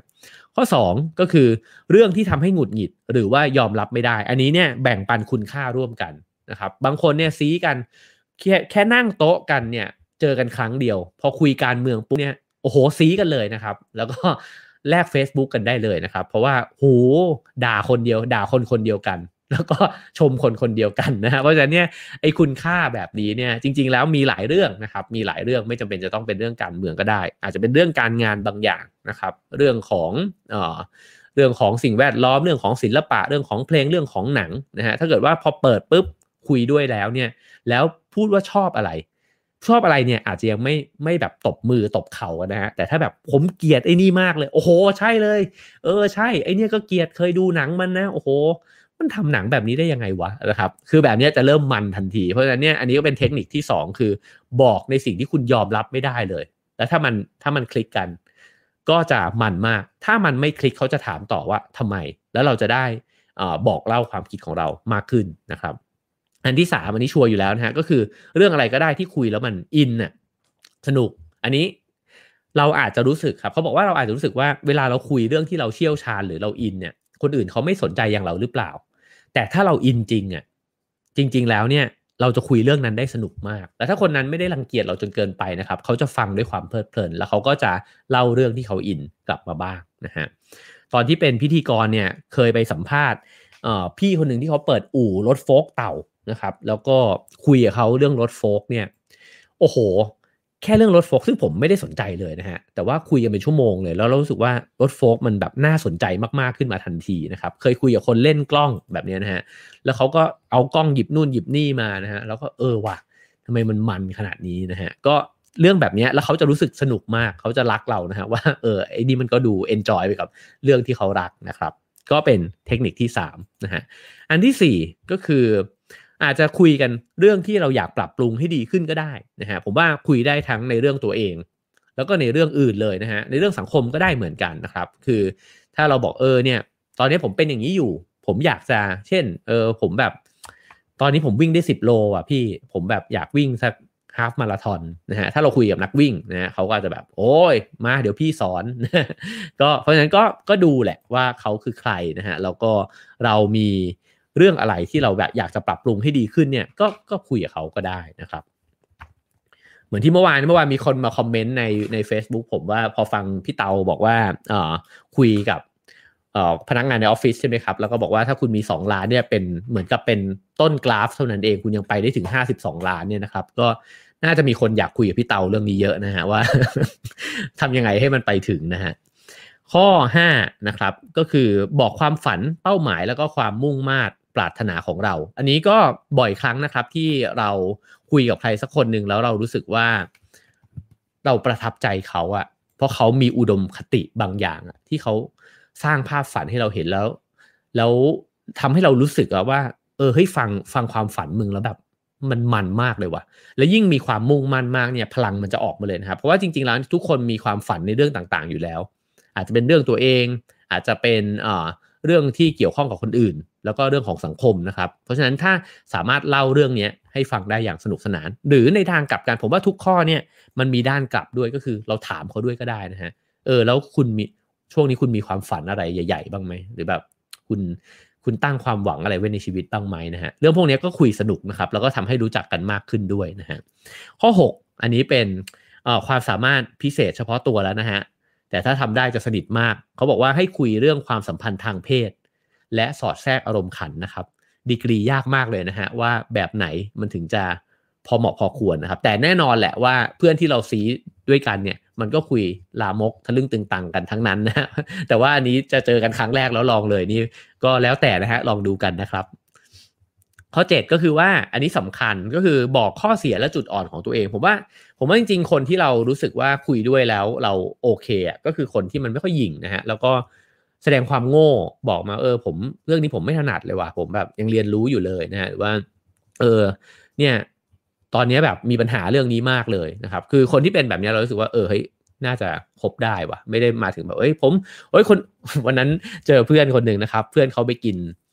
เหมือนแบบเชฟเทเบิลแบบนี้นะฮะแล้วก็ต้องไปนั่งร่วมโต๊ะกับคนอื่นนะครับเพื่อนก็มาเมาส์คนที่นั่งร่วมโต๊ะด้วยนะครับว่าเป็นคนที่พูดอะไรขึ้นมาเนี่ยเขารู้จักหมดเลยนะครับพูดถึงใครเขาก็รู้จักนะครับพูดถึงสถานที่ไหนเขาก็เคยไปกินอาหารร้านไหนไปมาหมดนะฮะเพื่อนบอกว่ากูอยากกลับบ้านมากนะฮะ ซึ่งเรื่องพวกนี้ผมว่าเป็นเรื่องที่ต้องระวังเหมือนกันนะฮะคือบางคนมันแบบเฮ้ยทำไมมึงแบบเลิศเลอเพอร์เฟกขนาดนั้นวะนะครับก็อันนี้ก็บางครั้งอาจจะไม่รู้ตัวก็ได้นะครับข้อ8นะฮะก็คือว่าอันนี้คล้ายๆกันกับเรื่องที่ยอมรับไม่ได้คือว่าเล่าให้ฟังก็ได้ว่าเรื่องที่เคยโกรธมากๆอ่ะผมเคยเจอเรื่องนี้มานะโคตรโกรธเลยพี่เนี่ยตอนนั้นเนี่ยไอ้นั่นมันทำอย่างนั้นอย่างนี้นะฮะก็เรื่องนี้ก็เป็นเรื่องที่ผมว่าสิ่งเหล่านี้มันก็คือเอมพัตตีนั่นเองนะฮะคือว่าคนเราอ่ะมันคบหากันด้วยความเป็นมนุษย์ถ้าเกิดว่าใครสักคนหนึ่งมันไม่มีจุดอ่อนเลยมันไม่มีความโกรธเลยไม่มีความเกลียดไม่มีความทะลึ่งตึงตังเลยเนี่ยมันสนิทยากอะครับคือมันไม่รู้ว่าเราจะสนิทกับเขายังไงอะแต่จริงมนุษย์มันก็คือสิ่งเหล่านี้นะฮะแล้วก็ผมว่าเขาแบ่งมาเป็นข้อๆเนี่ยจริงๆถ้าไล่มาก็คือว่ามีความจริงใจให้กันแล้วก็ไม่ต้องกังวลขนาดนั้นนะฮะแต่ว่าก็ดูจังหวะแล้วก็ดูดีกรีเท่านั้นเองนะครับเพียงแค่เผยสิ่งที่ตัวเองฝันตัวเองอ่อนนะฮะแล้วก็ตัวเองโกรธออกมาบ้างก็ได้นะครับข้อ9ก็คือบอกเล่างานอดิเรกนะครับอันนี้นี่ง่ายเลยนะฮะแล้วก็ผมว่าช่วยได้เยอะผู้เขียนเนี่ยเขาบอกว่าเขาเนี่ยเคยเจอใครเนี่ยทุกคนจะรู้ว่าเขาเนี่ยชอบหนังสือรักแมวแล้วก็อะไรอีกอย่างว่าเดี๋ยวอาจจะไปถึงตรงนั้นนะฮะแล้วเขาบอกพอคนรู้แบบเนี้ยแม้ว่าจะเจอกันครั้งแรกก็คุยได้ผมเนี่ยช่วงหลังเนี่ยผมรู้เลยเวลาที่เจอใครที่ยังไม่เคยรู้จักนะฮะคนก็จะถามว่าเป็นไงบ้างช่วงนี้วิ่งอยู่ไหม คือจะเริ่มต้นคุยด้วยเรื่องวิ่งนะครับแล้วก็จากนั้นเนี่ยมันก็จะเป็นการเปิดบทสนทนาได้เพราะฉะนั้นไอ้เจ้างานอดิเรกหรือว่าสิ่งที่เราสนใจนะครับก็สามารถเป็นตัวเปิดบทสนทนาที่ดีได้นะครับแล้วก็ข้อ10อันนี้ก็คล้ายๆกันนะฮะก็คือประสบการณ์ที่น่าอายก็คือไม่ต้องปกปิดไอ้เรื่องความโบ๊ะหรือว่าความโก๊ะของเรานักก็ได้นะฮะก็ยิ่งเปิดเนี่ยไอ้คนฝ่ายตรงข้ามเขาก็ยิ่งรู้สึกว่าไอ้นี่มันน่ารักดีว่ะมันมันดูไม่ค่อยไม่ไม่ค่อยหยิ่งดีนะครับคิดว่าเป็นแบบนั้นนะฮะ ทีนี้มีเพียงแค่3ข้อพึงระวังนะครับแล้วก็ผมคิดว่าเป็นประโยชน์นะครับข้อที่1ก็คือว่าถ้าอยากจะให้เขาพูดหรือพูดเรื่องไหนเราก็น่าจะเป็นฝ่ายที่เปิดเผยเรื่องราวของตัวเองออกมาก่อนไม่ใช่ไปรบเร้าเขาให้เขาพยายามจะบอกสิ่งนั้นกับเรานะครับอันนั้นอาจจะเป็นความคาดหวังที่ไม่ค่อยถูกต้องนักนะฮะข้อ2ก็คือว่าแม้เราจะเปิดเรื่องราวของเราก่อนแต่ก็เวลาที่คุยกันเนี่ยยิ่งถ้าเจอกันครั้งแรกเนี่ยบทสนทนาเนี่ยมันไม่ควรจะเป็นเรื่องของเราเนี่ยในนี้เขาเขียนว่า 20-30% ผมว่าเอาจริงๆก็คือว่าอย่าไปพูดเยอะอ่ะ อย่าไปพูดเรื่องของตัวเองเยอะนะฮะเพราะว่ามันน่าเบื่อนะครับแล้วก็ยิ่งปล่อยให้อีกฝ่ายเนี่ยเล่ามากเท่าไหร่เนี่ยคุณเองเนี่ยก็ยิ่งมีความสำคัญมุมนี้น่าสนใจนะฮะเพราะว่าอีกฝ่ายเขาจะรู้สึกว่าอยู่ด้วยแล้วสบายใจแล้วก็ทุกคนแหละชอบที่จะพูดเรื่องตัวเองให้คนอื่นฟังแล้วเขาก็จะรู้สึกดีกับตัวเองรู้สึกดีกับคนฟังนะครับข้อ3ก็คือว่าเวลาที่เปิดเผยเวลาที่จะพูดเนี่ยให้คิดว่าจะเปิดเผยเรื่องของตัวเองเรื่องไหนออกมาได้บ้างนะฮะมากกว่าที่จะคิดว่าจะเล่าเรื่องไหนของตัวเองอันนี้น่าสนใจเพราะเรามักจะอยากเล่าเรื่องที่เราดูดีใช่ไหมครับเราอยากจะบอกโอ้ยผมเคยทำงานนี้มานะผมเรียนจบที่นั่นมาโอ้คือเราอยากบอกมากเลยอะไอ้เรื่องที่เราเจ๋งทั้งหลายแต่ถามว่าไอ้คนฟังมันฟังแล้วมันรู้สึกแบบว่าชื่นชมไปกับเราหรือเปล่าไม่แน่นะฮะ เขาอาจจะแบบถ้ามึงมาโมให้กูฟังทำไมเลอแล้วยังไงต่อนะฮะ เพราะฉะนั้นเนี่ยไอสิ่งที่เราอยากจะเล่าอยากจะบอกอาจจะไม่ใช่สิ่งที่เป็นประตูที่ดีของการเริ่มต้นความสัมพันธ์ก็ได้นะครับคราวนี้มาถึงเกมที่เขาเรียกว่า if then profile หรือว่า if then planning มันไม่ใช่เกมนะฮะแต่ว่ามันก็คือสิ่งที่เราทดไว้ในใจแล้วก็ถ้าเราทดไว้ในใจแบบนี้ได้เนี่ยบุคลิกภาพของเราจะสม่ำเสมอ เขาบอกว่าเวลาที่เราจะคบใครสักคนเนี่ยแล้วมันเดาไม่ได้ว่าไอเนี่ยเจอครั้งแรกมันเป็นแบบเนี้ยเจอครั้งที่2มันเป็นอีกแบบนึงเนี่ยมันงงนะฮะแล้วมันรู้สึกว่าไม่รู้จะเป็นเพื่อนกับมันยังไงเจอครั้งแรกอาจจะลันลามากเจอครั้งที่2มึงมาเงียบเลยเนี่ยตกลงกูเอาไงกับมึงดีนะฮะก็เขาบอกว่าไอ้เจ้า if then เนี่ยมันก็คือรูปประโยคนะฮะที่เหมือนกับกำหนดไว้เขาเอาไปใช้เนี่ยในเรื่องของการสร้างวินัยให้ตัวเองนะฮะเช่นถ้าเกิดสิ่งนี้ขึ้นแล้วฉันจะทำสิ่งนี้นะครับถ้าเกิดว่าอ่านหนังสือตอนตี 5นะครับฉันจะเอามาเล่าใน Have a nice day ต่อ หรือว่าอันนี้เขาก็บอกว่าถ้าฉันเล่นโซเชียลมีเดียครบ15นาทีแล้วเนี่ยฉันจะกลับไปทำงานนะครับถ้าถึงเช้าวันอังคารวันพฤหัสวันเสาร์เมื่อไหร่ฉันจะตื่นมาออกกำลังกายอันนี้ก็คือเป็นเหมือนกับกฎกติกาที่ทำไว้กับตัวเองแต่เนี้ยเขาบอกว่าเราลองมาปรับใช้กับความสัมพันธ์นะฮะเช่นถ้าเวลานัดใครฉันจะไปถึงก่อน5นาทีเสมออันนี้นี่ไม่ใช่ผมแน่ๆนะฮะแล้วก็ถ้ามีโปรแกรมต่อเนี่ยฉันจะบอกอีกฝ่ายไว้ล่วงหน้าทุกครั้งอันนี้ดีนะครับก็คือว่าบางครั้งเวลาที่เจอกันแล้วเราก็บอกว่า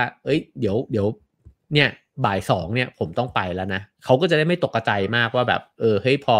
บ่ายโมง40แล้วเราแบบพี่เดี๋ยวผมไปก่อนเขาอาจจะงงว่าอ้าวเหรอคุยกับกูไม่สนุกหรือยังไงนะก็2ข้อนี้นะฮะแต่อันนี้จริงๆก็แล้วแต่ว่าจะไปกำหนดยังไงแต่ว่าเขาบอกว่าพอเป็นแบบนี้แล้วเนี่ยเราจะมีบุคลิกที่สม่ำเสมอนะครับอีกอันนึงก็คือว่าถ้าอีกฝ่ายโกรธเนี่ยก็จะไม่ใช้อารมณ์แต่จะถามเหตุผลว่าทำไมเนี่ยถึงเกิดความรู้สึกแบบนั้นขึ้นนะครับแล้วก็ถ้าเรื่องไหนอีกฝ่ายหนึ่งถนัดกว่าก็จะให้อีกคนหนึ่งจัดการไปเลยโดยที่ไม่บ่นแล้วก็จะขอบคุณคนนั้นด้วยนะครับอันนี้มันเหมือนกับกฎเกณฑ์ในใจนะฮะแล้วก็จริงๆมันก็คงไม่ได้ออกมาเป็นรูปธรรมแบบนี้แต่สุดท้ายเนี่ยคนเราเนี่ยเวลาคบกันไปนานๆเราจะรู้นะฮะรู้ท่าไม้ตายของเขาแล้วก็เป็นนิสัย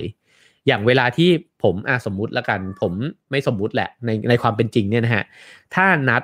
อย่างพี่หนุ่มโตมรสุขปรีชาเนี่ยนะครับผมจะรู้เลยว่าเขาจะไปถึงก่อนครึ่งชั่วโมงแล้วความที่ผมเป็นมนุษย์ last minute เนี่ยแล้วถ้ารถติดเนี่ยผมเลทตลอด10นาที15นาทีนะฮะแต่ถ้าเกิดเจอเพื่อนที่เราไม่รู้ว่าเขาจะไปก่อนไปหลังเนี่ยเราก็จะเป็นเราไงครับแต่พอนัดคนที่เรารู้อยู่แล้วว่าเขาไปก่อนครึ่งชั่วโมงเนี่ยอย่างน้อยเนี่ยเราจะพยายามไปก่อนสัก10นาทีนะครับก็เพราะฉะนั้นก็ไอ้เจ้าท่าไม้ตายแบบนี้พอคบหากันไปนานถ้าเราสม่ำเสมอเนี่ยคนอื่นเขาจะคบเราง่ายขึ้นนะไม่งั้นมันงงว่าตกลงแล้วไอ้คนนี้มันเป็นคนยังไงนะครับอย่างเขาเองเขาก็บอกว่าเนี่ยอันนี้ก็คือที่เขาพูดนะฮะเขาบอกว่า ของเขาเนี่ยเขาก็มีความสม่ำเสมอของเขาก็คือทุกคนต่างรู้กันว่าเขาชอบหนังสือชอบแมวแล้วก็ชอบอาหารนะฮะเพราะฉะนั้นเนี่ยสิ่งเหล่านี้เป็นคีย์เวิร์ดเลยในการที่จะเริ่มต้นหรือว่าดำเนินบทสนทนาเนี่ยไปได้อย่างสบายใจนะครับถ้าชวนคุย3เรื่องนี้ก็คุยกันยาวคราวนี้อันนี้อาจจะไปเร็วๆเพราะว่ามันก็มีบางส่วนที่คล้ายกันกับที่เล่าไปแล้วนะครับวิธีที่3ก็คือว่าเขาบอกว่าเราเนี่ยมันก็จะถูกดึงดูดด้วยคนที่คล้ายกันอยู่แล้วนะครับแต่ว่าเวลาที่คุยเนี่ยเราสามารถที่จะคุยเพื่อที่จะหาไอ้เจ้าความคล้ายกันเนี่ยได้นะครับเช่นเกิดที่ไหนนะหรือว่าเอ่อมีพื้นเพเนี่ยมาจากที่ไหนมันจึงไม่แปลกนะฮะเวลาที่แบบอ้าวคนใต้เหรอโอ้ยคนใต้แล้วหลังจากนั้นก็แหล่งใต้กันนะครับแล้วก็สนิทสนมกันขึ้นมาทันทีนะฮะผมว่าคนอีสานก็เป็นแบบนี้เหมือนกันคนเหนือก็อาจจะเป็นนะฮะแต่คนกรุงเทพเนี่ยจะไม่มีอะไรแบบนี้สักเท่าไหร่อ๋อคนกรุงเทพเหรอแล้วไงวะเพราะว่าเรารู้สึกว่ามันดูแปลกเนอะทำไมเราไม่ค่อยมีความรู้สึกพื้นถิ่นหรือมีนะฮะถ้ามีก็ลองแลกเปลี่ยนกันเข้ามาได้นะครับแล้วก็อีกอันนึงก็คืออย่างเมื่อกี้ที่บอกไปก็คือคุยกันเรื่องอุดมคตินะฮะความคิดความเชื่อมุมมองต่างๆหรือว่าเรื่องจิตอาสาก็ได้คุณมีเรื่องอะไรที่เกี่ยวโยงกับคนอื่นเกี่ยวโยงกับสังคมบ้างนะครับก็มักจะเจอจุดที่คล้ายคลึงกันหรือว่าทำอะไรในวันหยุดนะฮะอันนี้ก็วันหยุดทำอะไรก็อาจจะเจอสิ่งที่คล้ายกันได้นะครับแล้วก็บางคนอาจจะคุยกันเรื่องทรงผมการแต่งตัวก็เป็นไปได้นะฮะคือเจอแล้วเฮ้ยอันนี้ผมเจอบ่อยเลยนะฮะโอ๊ยกระเป๋านี้ซื้อที่ไหนอะชอบมากเลยนะหลังจากนั้นนี่ยาวเลยสนิทกันทันทีนะครับเฮ้ยนาฬิกาเนี่ยเหรอโอ๊ยเสื้อร้านนี้เอาไอจีร้านไปไหมนะฮะหลังจากนั้นนี่ซี้กันเลยนะฮะแล้วก็คือไอเหลี่ยมเหล่านี้มันก็เป็นเหลี่ยมที่เหมือนกับว่าแวบแรกเว้ยตรงไหนวะตรงไหนที่เป็นบานประตูนะครับแล้วก็พอเจอบานประตูบางทีก็หลังจากนั้นก็คุยกันด้วยได้เลยนะครับแล้วก็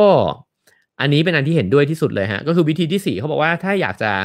มีความสัมพันธ์ที่ดีกับใครเนี่ยให้ทำงานร่วมกันแล้วหัวเราะไปร่วมกันคือเวลาที่คุยร่วมกันคุยโต๊ะเดียวกันเนี่ยแล้วหัวเราะยังไม่ซี้มากนะฮะแต่ถ้าทำงานด้วยกันแล้วได้หัวเราะไปด้วยกันเนี่ยซี้แน่นะฮะเพราะว่างานมันมีปัญหาอยู่แล้วนะครับแล้วก็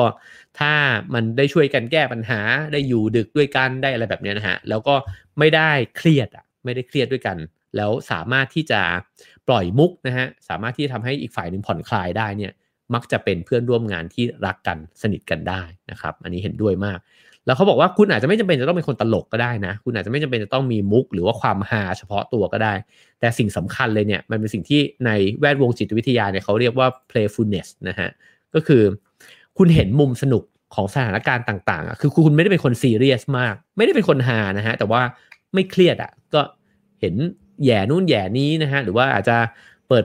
เพลงเปิดตลกอะไรฟังเงี้ยนะครับก็อาจจะทำให้สร้างบรรยากาศที่มันผ่อนคลายขึ้นมาได้แล้วก็ทำให้คนอื่นเนี่ยเขากล้าเล่นกับคุณสุดท้ายคนปล่อยมุกอาจจะเป็นเพื่อนของเราก็ได้นะครับคราวนี้มีข้อมูลอีกนิดหน่อยนะฮะเขาก็บอกว่าผู้หญิงผู้ชายเนี่ยที่เป็นแฟนกันนะครับคู่ไหนที่มีอารมณ์ขันสูงเนี่ยความสนิทสนมจะเพิ่มพูนมากอันนี้ก็สังเกตเห็นมาหลายคู่แล้วนะครับเวลาอยู่ด้วยกันแย่กันแซวกันนะฮะตบตีกูมึง อะไรอย่างเงี้ยมักจะเป็นคู่ที่อยู่กันยาวแล้วก็ซีนะครับจะซีกันมากเลยนะฮะแล้วก็เขาบอกว่าถ้าเกิดว่าเราอยู่ในออฟฟิศแล้วเราอยากจะสนิทกันมากขึ้นกับเพื่อนบางคนเนี่ยนะครับก็เขาแนะนำว่าให้หาโอกาสทำอะไรร่วมกัน2คนนะครับเช่นก็อาจจะลองทำโปรเจกต์อะไรร่วมกันก็ได้นะครับหรือว่าถ้าจะไปเจอลูกค้าก็ไปเจอด้วยกันอันนี้บ่อยนะฮะสมัยทำงานโฆษณาเนี่ยถ้าเวลาไปขายงานนะครับแล้วก็ขึ้นรถไปกับพี่ AE อย่างเงี้ยนะฮะแล้วตอนแรกไม่สนิทกันเลยแต่พอไปขายงานกับลูกค้าบ่อยๆเนี่ยสนิทกันมากขึ้นนะฮะเพราะว่ากลับมาก็จะบ่นด้วยกันว่าโอ๊ยเซ็งทำไมขายไม่ผ่านอีกแล้วเนี่ยโอ๊ยทำมานู้นนี่แล้วเขาก็จะบ่นด้วยเหมือนกันนะครับก็จะเป็นแล้วก็หลายคนก็อันนี้เราพูดกันตรงไปตรงมานะฮะว่าหลายคนก็สนิทกันด้วยการเมาลูกค้านะครับก็ เพราะฉะนั้นเนี่ยก็การได้ทำงานร่วมกันก็อาจจะสร้างความสนิทสนมได้ด้วยเหมือนกันนะครับเพราะว่าสุดท้ายคุณก็จะร่วมทุกข์ร่วมสุขกันนั่นเองนะครับแล้วก็วิธีที่5สุดท้ายก็คือเขาบอกว่าให้ ใช้โซเชียลมีเดียเนี่ยรักษาความสัมพันธ์ได้ด้วยนะครับก็อย่างที่ตอนนั้นพูดเรื่อง imposter syndrome เนี่ยโซเชียลมีเดียในการที่พยายามใช้ไปแบบกว้างเลยเนี่ยสุดท้ายอาจจะนำมาซึ่งความทุกข์นะฮะแต่ถ้าใช้กับคนที่เราสนิทด้วยจริงๆแล้วก็เคยเจอหน้าเจอตากันนะครับแล้วก็มีการไปแซวกันบ้างไปทักกันบ้างเห็นเขาทำนู่นทำนี่ทำอาหารน่ากินก็ไปทักทายเขาบ้างเนี่ยมันก็เหมือนกับโทรหาเหมือนแต่ก่อนนะถ้าเป็นแต่ก่อนเนี่ยถ้าไม่ได้โทรหาใครเลยสุดท้ายมันก็จะห่างกันไปใช่ไหมครับช่วงนี้มันง่ายขึ้นมันมีโซเชียลมีเดียแล้วเพราะฉะนั้นถ้าได้ทักทายกันบ้างเนี่ยมันก็จะเป็นวิธีการรักษาความสัมพันธ์นะครับถ้าเราเป็น introvert จัดในโซเชียลมีเดียเนี่ยสุดท้ายเราก็อาจจะเสียสายสัมพันธ์เหล่านี้ไปนะครับอีกข้อมูลหนึ่งที่น่าสนใจอันนี้น่าสนใจมากเลยนะฮะเขาบอกว่ามีการไปลองทำสำรวจว่าวิธีติดต่อแบบไหนเนี่ยที่มันสร้างความไว้เนื้อเชื่อใจเนี่ยได้มากที่สุดนะฮะเทียบระหว่างกลุ่มที่เจอหน้าแล้วคุยกัน2คือกลุ่มที่สื่อสารกันด้วยโทรศัพท์หรือทางจอนะฮะ Skype Zoom ต่างๆเนี่ยอันที่3ก็คือกลุ่มที่สื่อสารกันด้วยข้อความโดยใช้อีเมลหรือว่าแอปพลิเคชันข้อความแชท LINE ทั้งหลายเหล่านี้นะฮะผลที่ออกมาเนี่ยปรากฏว่ากลุ่มที่ได้ความเชื่อใจกันมากที่สุดเนี่ยคือกลุ่มที่ใช้แอปพลิเคชันแชทนะฮะได้ความไว้เนื้อเชื่อใจเนี่ยสูงที่สุดเลยคือเขาบอกว่าจริงๆเนี่ยไอ้เจ้า3ช่องทางเนี้ยมันคือกลุ่มเดียวกันเป็นไปได้ว่าจะเป็นกลุ่มเดียวกันหรืออาจจะแตกต่างกันในแต่ละกลุ่มนะฮะแต่ในกระทั่งกลุ่มเดียวกันเนี่ยเวลาเจอหน้ากันบางทีมันไม่ได้แชทกันแบบเปิดเผยมากเท่ากับตอนที่คุยกันผ่านตัวอักษรมีทั้ง2ระดับนะฮะก็คือว่าแชทกันในกลุ่มเพื่อนมันก็จะสนิทกันระดับหนึ่งนะฮะแต่ยิ่งแชทส่วนตัวเนี่ยบางทีมันพูดในสิ่งที่ตอนเจอหน้ากันกับเพื่อนๆเนี่ยไม่ได้พูดนะฮะเพราะฉะนั้นเนี่ยไอความไว้เนื้อเชื่อใจมันจึงเกิดขึ้นผ่านแชทเนี่ยเยอะด้วยนะฮะอันนี้น่าสนใจแล้วก็สังเกตเห็นเลยว่าถ้าเรามีกลุ่มแชทกับใครเรามักจะเป็นกลุ่มที่เราสนิทด้วยนะฮะทีนี้ไอ้เจ้าการโทรศัพท์กับสื่อสารผ่านหน้าจอมันกับไม่ค่อยสนิทฮะอันนี้ก็อาจจะเพราะว่าคนเราใช้เวลาในการโทรศัพท์น้อยลงด้วยก็เป็นไปได้นะครับโอเคฮะอันนี้ก็เป็นเทคนิคนะครับทั้ง5ข้อที่สามารถลองเอาไปทำกันได้นะครับใน Clubhouse เดี๋ยวรออีกสักนิดนึงนะฮะเดี๋ยวเราจะไปคุยกันต่อใน Clubhouse นะครับเห็นบีมยกมือขึ้นมาผมจะจบด้วยเรื่องของการที่เขาพูดถึงเรื่อง Super Connector นะฮะผมจะจบด้วยเรื่องนี้แล้วกันจะพยายามเล่าโดยกระชับนะครับเพราะว่า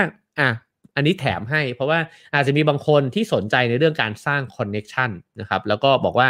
โอ้ยเราจะไปสร้าง connection ได้ยังไงนะฮะในหนังสือเล่มนี้เขาบอกว่าคนที่สร้าง connection เก่งอาจจะไม่ใช่คนที่ไปทุกงานสัมมนาทุกงานปาร์ตี้แต่ว่าเขาเจอ super connector นะฮะก็คือว่าเป็นคนที่เหมือนแบบอยู่กลางสี่แยกอ่ะแล้วรู้จักคนเยอะมากนะฮะรู้จักคนในวงกว้างมากๆเนี่ยก็คนแบบนี้เนี่ยแหละที่จะพาคุณเนี่ยไปรู้จักกับคนอีกเพียบเลยนะฮะก็ถ้าสนใจนะครับอันนี้เขาก็แนะนำ4ข้อด้วยกันก็คือว่าให้ลองที่จะหาซูเปอร์คอนเนคเตอร์เนี่ยนะฮะให้เจอนะครับแล้วก็สร้างความรู้จักเขานะครับอันที่2ก็คือว่าลอง reconnecting ฮะก็คือว่าคุณลองทบทวนดูก็ได้นี่ว่าเพื่อนมัธยมของคุณเนี่ยเราไม่ได้คุยกันตั้งนานแล้วเนี่ยเขาโตขึ้นมาจนป่านนี้เขาอาจจะทำอะไรบางอย่างที่มันน่าสนใจนะครับแล้วก็ติดต่อเขาหรือว่านัดรวมกลุ่มกันก็ได้นะครับคุณอาจจะไปเจอซูเปอร์คอนเนคเตอร์เนี่ยจากเพื่อนมัธยมก็ได้เพื่อนมหาวิทยาลัยก็เป็นไปได้นะฮะจริงๆแล้วการ reconnect เนี่ยมันทำให้เกิดไอเดียใหม่ๆเนี่ยได้เยอะนะครับเขาบอกว่าเราจะคิดอะไรไม่ออกเวลาที่เราอยู่กับเพื่อนกลุ่มที่สนิทกันมานานเพราะเราเหมือนกันมากเกินไปละแต่เวลาที่เราย้อนกลับไปหาเพื่อนที่ไม่ได้เจอกันนานๆเรากลับได้โอกาสใหม่ๆนะครับเพื่อนอาจจะชวนไปทำนู่นทำนี่นะครับแล้วก็คุยกับพวกเพื่อนๆเนี่ยอาจจะทำให้เราได้ไอเดียที่มันนอกกรอบไปจากที่เราติดอยู่ในกรอบเดิมนะครับแล้วก็พวก Facebook ต่างๆนะฮะก็อาจจะเป็นส่วนหนึ่งนะครับแล้วก็อันสุดท้ายอันนี้น่าสนใจก็คือสิ่งที่เขาเรียกว่า positive gossip นะฮะมี positive gossip ด้วยนะครับเพราะว่าเขาบอกว่าจริงๆแล้วเนี่ยวิธีการสร้างสายสัมพันธ์ที่ดีเนี่ยมันคือมนุษย์เนี่ยมันซุบซิบนินทาคนอื่นอยู่แล้วนะฮะเวลาที่เราสนิทกันเนี่ยเรานินทาคนอื่นได้นะครับแต่เวลาที่เรารู้จักคนใหม่เนี่ยถ้าคุณไปนินทาคนอื่น มันอาจจะดูน่าเกลียดอยู่เหมือนกันนะ เจอกันครั้งแรกก็แบบหยิบคนนู้นคนนี้มานินทาใหญ่เลยเนี่ยเขาจะมองเรายังไงเขาจะมองเราว่าโอ้โหไอ้นี่ขี้นินทาชิบเป่งเลยนะฮะเพราะยังไม่สนิทกันน่ะแต่คุณสามารถนินทาในเชิง positive ได้คือพูดถึงคนอื่นแล้วก็ชื่นชมเขานะครับซึ่งอันนี้เป็นนิสัยที่ดีนะครับผมเคยสมัยตอนที่อ่านตอนที่เรียนมหาวิทยาลัยแล้วอ่านมาที่ชนสุดสัปดาห์เนี่ยมีคอลัมน์หนึ่งที่ผมชอบมากคือคอลัมน์วาบความคิดของคุณอาจินปัญจพันธ์ซึ่งคุณอาจินเนี่ยจะเขียนคอลัมน์สั้นๆแล้วก็พูดถึงคุณงามความดีแง่ดีของคนอื่นเนี่ยทุกสัปดาห์เลยนะฮะแล้วก็รู้สึกว่าคุณอาจินเป็นแบบคนที่ให้เกียรติคนอื่นมากๆเลยนะฮะอันนี้ก็คล้ายกันคือเวลาที่เจอคนใหม่ๆเนี่ยให้ถ้าพูดถึงคนอื่นในมุมที่เราชื่นชมอย่างจริงใจนะครับแล้วก็บอกว่าผมเคยเจอพี่คนนี้พี่เขาแบบโคตรดีเลยอ่ะเคยเจอคนนี้เก่งมากเลยนะฮะสิ่งนี้เนี่ยจะทำให้คนที่เขาคุยด้วยเขารู้สึกสบายใจอะว่าไอ้นี่มันเป็นคนที่ให้เกียรติคนอื่นว่ะนะครับแล้วก็อีกอันนึงอันนี้เป็นทริคที่หลายคนใช้กันเยอะนะครับผมคิดว่าไม่แน่ใจว่าเดลคาร์เนกี้เคยเขียนเรื่องนี้ไว้ด้วยหรือเปล่านะฮะเป็นทริคที่บอกว่าบางคนใช้จนแบบเป็นธรรมชาติมากๆแล้วมันโคตรจริงนะฮะก็คือเขาบอกว่าคนเราอ่ะชอบคนที่มิลเลอร์กับเรานะฮะถ้ามันเป็นธรรมชาติมนุษย์อยู่แล้วแหละเวลาที่อยู่ตรงหน้ากันถ้ามีบุคลิกลักษณะคล้ายๆกันเขาทำท่านี้เราทำท่านี้ด้วยเนี่ยมันจะรู้สึกว่าสนิททันทีเลยแล้วอีกอย่างนึงก็คือว่าชอบคนที่พูดตามนะฮะสมมุติว่าอันนี้มีตัวอย่างในหนังสือเลยว่าเนี่ยมีเพื่อนเราชวนคุยเนี่ยวันหยุดนะส่วนใหญ่ก็ผมก็จะนัดเจอใครสักคนแหละแล้วก็ชวนเพื่อนฝูงเนี่ยมาเจอกันก่อนหน้านี้ก็จะชอบดูหนังคนเดียวแต่ว่าตอนนี้ก็ไม่ได้ทำมานานละนะฮะถ้าเราคุยด้วยก็ชอบดูหนังคนเดียวนะแล้วก็จะบอกว่าใช่หนังที่ชอบดูเนี่ยก็จะชอบหนังแอคชั่นนะชอบมากเลยสนุกแล้วก็คิดว่าคนเราเนี่ยมันก็ต้องให้เวลากับตัวเองบ้างนะเราคุยอยู่แล้วก็ใช่คนเราเนี่ยก็ต้องให้เวลากับตัวเองบ้างเนาะ อันนี้เนี่ยใช้ดีก็ดีนะครับใช้ไม่ดีเนี่ยมันจะรู้สึกว่านี่กูนั่งคุยอยู่กับเดลคาร์เนกี้ป่ะวะ คือมันต้องการเวลาในการฝึกฝนนะครับผมว่าไอ้พวก how to เนี่ยบางคนอ่านมาแล้วใช้แบบหนักๆเนี่ยมันดูตลกแล้วก็มันดูแบบว่าบางทีอีได้เหมือนกันนะครับแต่ว่าคนที่เขารู้ทริคแล้วเขาก็ใช้จนเป็นธรรมชาติจริงๆของเขาไปแล้วเนี่ยเป็นคนน่ารักเลยนะครับแล้วก็เจอคนแบบนี้หลายคนในชีวิตนะครับแล้วเรารู้สึกว่าเราประทับใจเขาจริงๆมันเหมือนกับการที่เขาทวนคำเราการที่เขามิลเลอร์เราในบางครั้งเนี่ยมันก็คือการที่เขาใส่ใจเราด้วยเขาให้เกียรติเรานะครับแล้วเขาก็ฟังเราจริงๆเพราะฉะนั้นถ้าใช้จนเป็นธรรมชาติแล้วก็น่าจะเป็นทริคที่ดีนะครับวันนี้น่าจะได้ทริคกันไปพอสมควรนะครับแล้วก็ผมคิดว่าแก่นแกนสำคัญของมันก็คือว่าแม้ว่าจะเป็น introvert ขนาดไหนก็ตามเนี่ยจริงๆแล้วเราก็สามารถที่จะเชื่อมโยงกับคนอื่นๆได้นะครับแล้วก็ปริมาณไม่ได้สำคัญแต่คนที่เราอยากจะรู้จักจริงๆเนี่ยเราสามารถเปิดตัวเข้าหาแล้วก็เริ่มต้นบทสนทนานะครับแล้วก็ทำให้เขาเนี่ยเปิดตัวเข้าหาเราได้ด้วยเหมือนกันเราอาจจะเจอเพื่อนดีๆใหม่ๆได้อีกหลายคนนะครับแล้วก็อย่างที่สูตรความเชื่อมโยงก็คือว่าคนคนนึงมันก็จะพาเราเชื่อมโยงไปถึงคนอีกหลายๆคนนะครับแล้วก็มันสร้างความคิดใหม่ๆสร้างมุมมองใหม่ๆนะครับสร้างโอกาสใหม่ๆให้กับชีวิตนะครับนอกจากนั้นเนี่ยก็เป็นเรื่องของการงานนะฮะอย่างที่สถิติได้บอกไปผมว่าน่าสนใจมากคือถ้าปิดตัวมากเกินไปในที่ทำงานอาจจะทำให้เราทำงานได้ไม่คืบหน้าไม่ราบรื่นและไม่มีความสุขนะครับตัวเลขแฮปปี้กับเงินเดือน 200% เป็นตัวเลขที่น่าสนใจมากคือว่าถ้าคุณแฮปปี้กับความสัมพันธ์ในที่ทำงานคุณอาจจะรู้สึกทรมานน้อยลงแล้วก็ทำให้ไม่ต้องไปโฟกัสนะฮะกับว่างานนี้มันคุ้มค่าแล้วหรือยังนะฮะเพราะว่าไอ้ความรู้สึกไม่คุ้มค่าของเรามันอาจจะเป็นความเป็นทุกข์เพราะว่ามันไม่เห็นสนุกแล้วก็เพื่อนไม่เห็นจะดีเลยเจ้านายไม่เห็นจะน่ารักเลยนะฮะฉะนั้นสิ่งเหล่านี้จึงน่าสนใจนะครับทั้งหมดนั้นคือเนื้อหาของ Have a nice day นะฮะประจำวันนี้นะครับก็ขอขอบคุณผู้สนับสนุนรายการของเราก่อนเลยแล้วกันนะครับขอบคุณประกันสุขภาพส่วนบุคคล Signature Care จาก Cigna นะครับสนับสนุนทุกการรุกของคนไทยให้คุณรุกไปได้ไกลกว่าจุดที่เคยล้มนะครับCignaคิดและทำเพื่อชีวิตที่ดีของคุณขอบคุณ Cigna นะครับคราวนี้ก่อนจะไปถึง Clubhouse นะครับเดี๋ยวจะฟังทั้งพี่เตาแล้วก็บีมนะครับเมื่อกี้เห็นยกมือกันด้วยนะฮะผมขอคุยกับเพื่อนๆทางไลฟ์อีกนิดเดียวนะฮะก็คือมีคำถามมานะครับว่าถ้าเปิดความลับ ปุ๊บแล้วหายปั๊บไปเลยทำยังไงนะ หมายความว่าพอเราเปิดเผยความลับของเราแล้วเขาหายไปเลยอย่างเงี้ยเหรอครับผมว่าไอ้ความลับ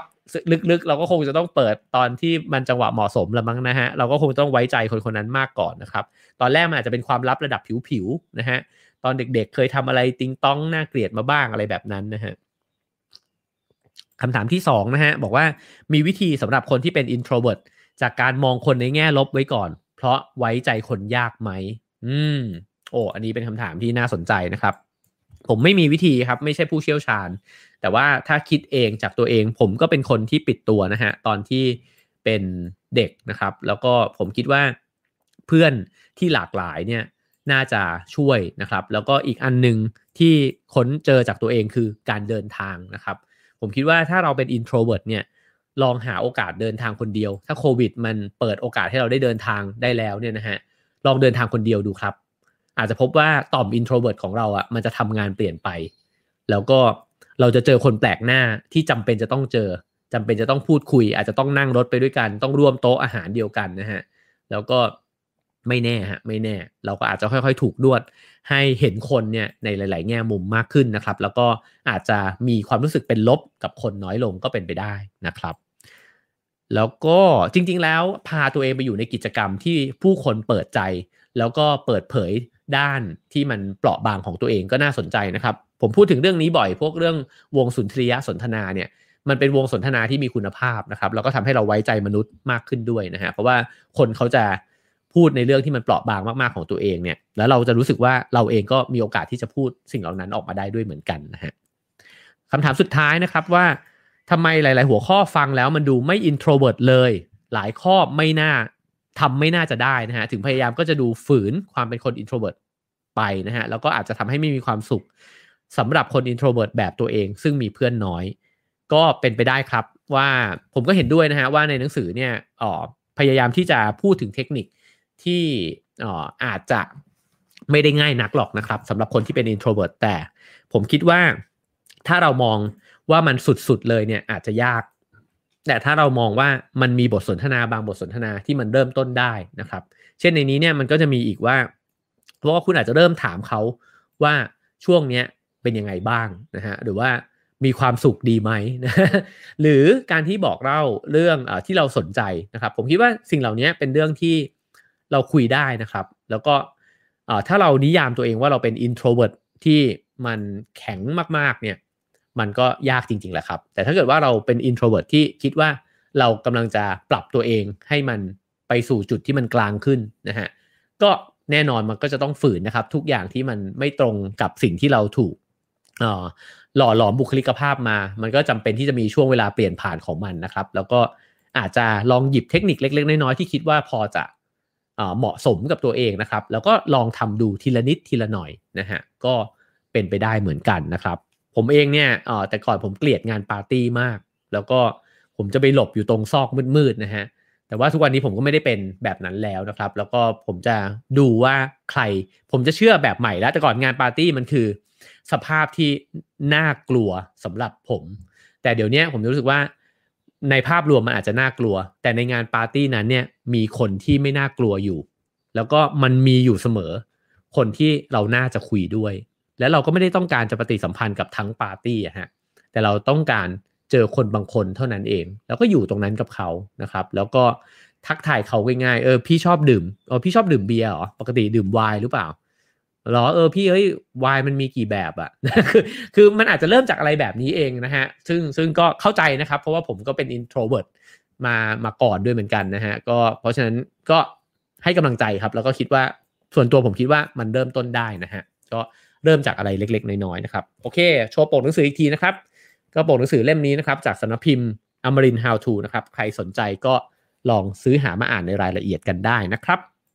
ก็ขอบคุณทุกคนนะครับขอบคุณเพื่อนๆทางไลฟ์นะฮะแล้วก็ขอบคุณทุกคอมเมนต์เลยขอบคุณคะแนนด้วยนะครับก็สามารถกดคะแนนเข้ามาได้นะครับ5 4 3 2 1นะครับแล้วก็ถ้าเห็นว่าเป็นประโยชน์ก็ฝากแชร์กันสักคนละ1แชร์นะครับแล้วพบกันวันพรุ่งนี้วันศุกร์นะครับกับ Have a nice day สุดสัปดาห์ครับผม Have a nice day ผม